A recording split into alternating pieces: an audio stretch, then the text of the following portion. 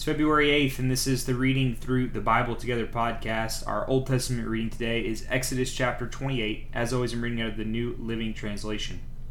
Exodus 28, verse 1. Call for your brother Aaron and his sons Nadab, Abihu, Eleazar, and Ithamar. Set them apart from the rest of the people of Israel so they may minister to me and be my priest. Make sacred garments for Aaron and that are glorious and beautiful. Instruct all the skilled craftsmen whom I have filled with the spirit of wisdom. Have them make garments for Aaron that will distinguish him as a priest and set apart for my service. These are the garments they are to make: a chest piece, an ephod, a robe, a patterned tunic, a turban, and a sash. They are to make these garments for your brother Aaron and his sons to wear when they serve me as priest. So give them fine linen cloth, gold thread, and blue, purple, and scarlet thread. The craftsman must make the ephod of finely woven linen and skillfully embroider it with gold and blue, purple, and scarlet thread. It will consist of 2 pieces, front and back, joined at the shoulders with 2 shoulder pieces. The decorative sash will be made of the same materials: finely woven linen embroidered with gold and with blue, purple, and scarlet thread. Take 2 onyx stones and engrave on them the names of the tribes of Israel. 6 names will be given on each stone. Arrange them in order of the births of the original sons of Israel. Engrave these names on the 2 stones in the same way a jeweler engraves a seal. Then mount the stones in the setting of gold filigree.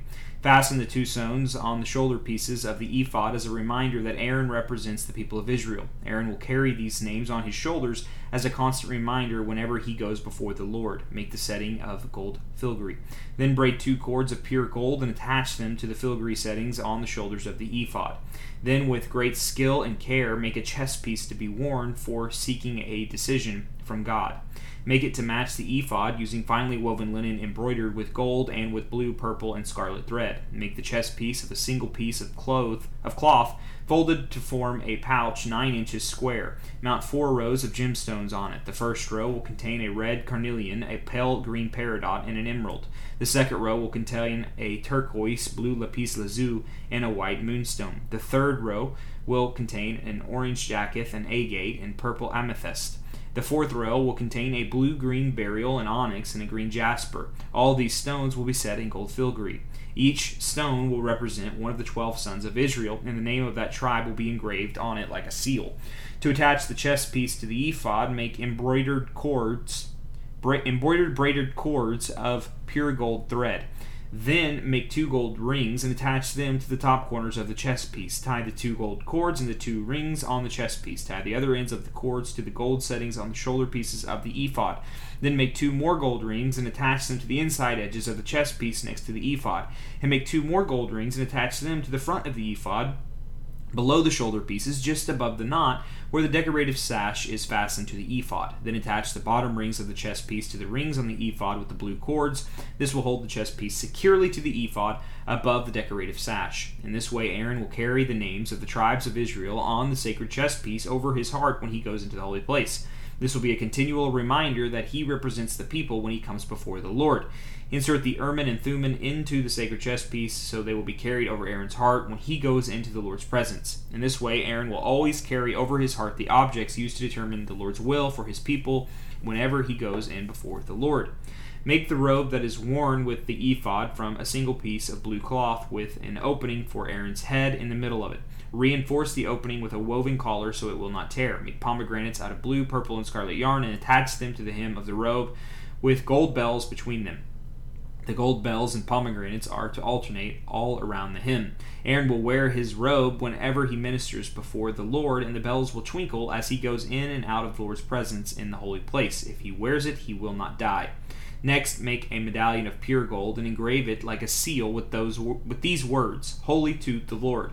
Attach the medallion with a blue cord to the front of Aaron's turban, where it must remain. Aaron must wear it on his forehead so he may take on himself any guilt of the people of Israel when they consecrate their sacred offerings. He must always wear it on his forehead so the Lord will accept the people. Weave Aaron's patterned tunic from the fine linen cloth. Fashion the turban from this linen as well. Also make a sash and decorate it with colorful embroidery. For Aaron's sons, make tunics, sashes, and special head coverings that are glorious and beautiful. Clothe your brother Aaron and his sons with these garments, and then appoint and ordain them. Consecrate them so they can serve as my priest. Also make linen undergarments for them, to be worn next to their bodies, reaching from their hips to their thighs. These must be worn whenever Aaron and his sons enter the tabernacle or approach the altar in the holy place to perform their priestly duties. Then they will not incur guilt and die. This is a permanent law for Aaron and all his descendants after him. That concludes the Old Testament reading. Moving into the New Testament, Matthew chapter 25, verse 31 through chapter 26, verse 13. This is Jesus speaking. Matthew chapter 25, verse 31. But when the Son of Man comes in his glory and all the angels with him, then he will sit upon his glorious throne. All the nations will be gathered in his presence, and he will separate the people as a shepherd separates the sheep from the goats. He will place the sheep at his right and the goats at his left. Then the king will say to those on his right, "Come, you who are blessed by my Father, inherit the kingdom prepared for you from the creation of the world. For I was hungry, and you fed me. I was thirsty, and you gave me a drink. I was a stranger, and you invited me into your home. I was naked, and you gave me clothing. I was sick, and you cared for me. I was in prison, and you visited me." Then these righteous ones will reply, "Lord, when did we ever see you hungry and feed you, or thirsty and give you something to drink? Or a stranger and show you hospitality, or naked and give you clothing? When did we ever see you sick or in prison and visit you?" And the king will say, "I tell you the truth, when you did it for one of the least of these, my brothers and sisters, you were doing it for me." Then the king will turn to those on the left and say, "Away with you, you cursed ones, into the eternal fire prepared for the devil and his demons. For I was hungry, and you didn't feed me. I was thirsty, and you didn't give me a drink. I was a stranger, and you didn't invite me into your home. I was naked, and you didn't give me clothing. I was sick and in prison, and you didn't visit me." Then they will reply, "Lord, when did we ever see you hungry or thirsty or a stranger or naked or sick or in prison and not help you?" And he will answer, "I tell you the truth, when you refused to help the least of these, my brothers and sisters, you were refusing to help me." And they will go away into eternal punishment, but the righteous will go into eternal life. That concludes chapter 25. Moving into chapter 26, verse 1. When Jesus had finished saying all these things, he said to his disciples, "As you know, Passover begins in 2 days, and the Son of Man will be handed over to be crucified." At that same time, the leading priests and elders were meeting at the residence of Caiaphas, the high priest, plotting how to capture Jesus secretly and kill him. But not during the Passover celebration, they agreed, or the people may riot. Meanwhile, Jesus was in Bethany at the home of Simon, a man who had previously had leprosy. While he was eating, a woman came in with a beautiful alabaster jar of expensive perfume and poured it over his head. The disciples were indignant when they saw this. "What a waste," they said. "It could have been sold for a high price and the money given to the poor."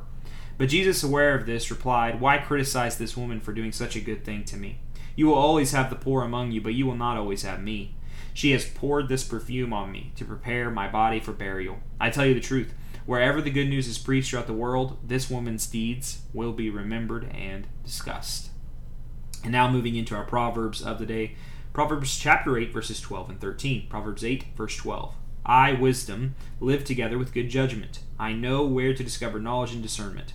All who fear the Lord will hate evil. Therefore I hate pride and arrogance, corruption, and perverse speech." And finally, we will be reading through Psalm 31, verses 9 through 18 in a posture of prayer. This is the 31st Psalm, verse 9. "Have mercy on me, Lord, for I am in distress. Tears blur my eyes. My body and soul are withering away. I am dying from grief. My years are shortened by sadness. Sin has drained my strength. I am wasting away from within. I am scorned by all my enemies and despised by my neighbors. Even my friends are afraid to come near me. When they see me on the street, they run the other way. I am ignored as if I were dead, as if I were a broken pot. I have heard the many rumors about me, and I am surrounded by terror. My enemies conspire against me, plotting to take my life. But I am trusting you, Lord, saying, 'You are my God. My future is in your hands. Rescue me from those who hunt me down relentlessly. Let your favor shine on your servant. In your unfailing love, rescue me. Don't let me be disgraced, O Lord, for I call out to you for help. Let the wicked be disgraced. Let them lie silent in the grave. Silence their lying lips, those proud and arrogant lips that accuse the godly.'" Lord, I pray for those who maybe are experiencing what this psalmist would say about experiencing grief. I pray that they would find hope and joy in you and in your gospel message, that Christ has came and lived for them, died the death they deserved, and rose again. And Lord, even though they know that, I know that weeping and sorrow can still be there, and I pray that they'd be surrounded by brothers and sisters in the Lord who would mourn with them when they mourn and celebrate with them when they celebrate. Lord, we love you and we praise you. Amen. Well, thank you for joining me for today's reading, and I hope to see you back here tomorrow for another day of reading through the Bible together.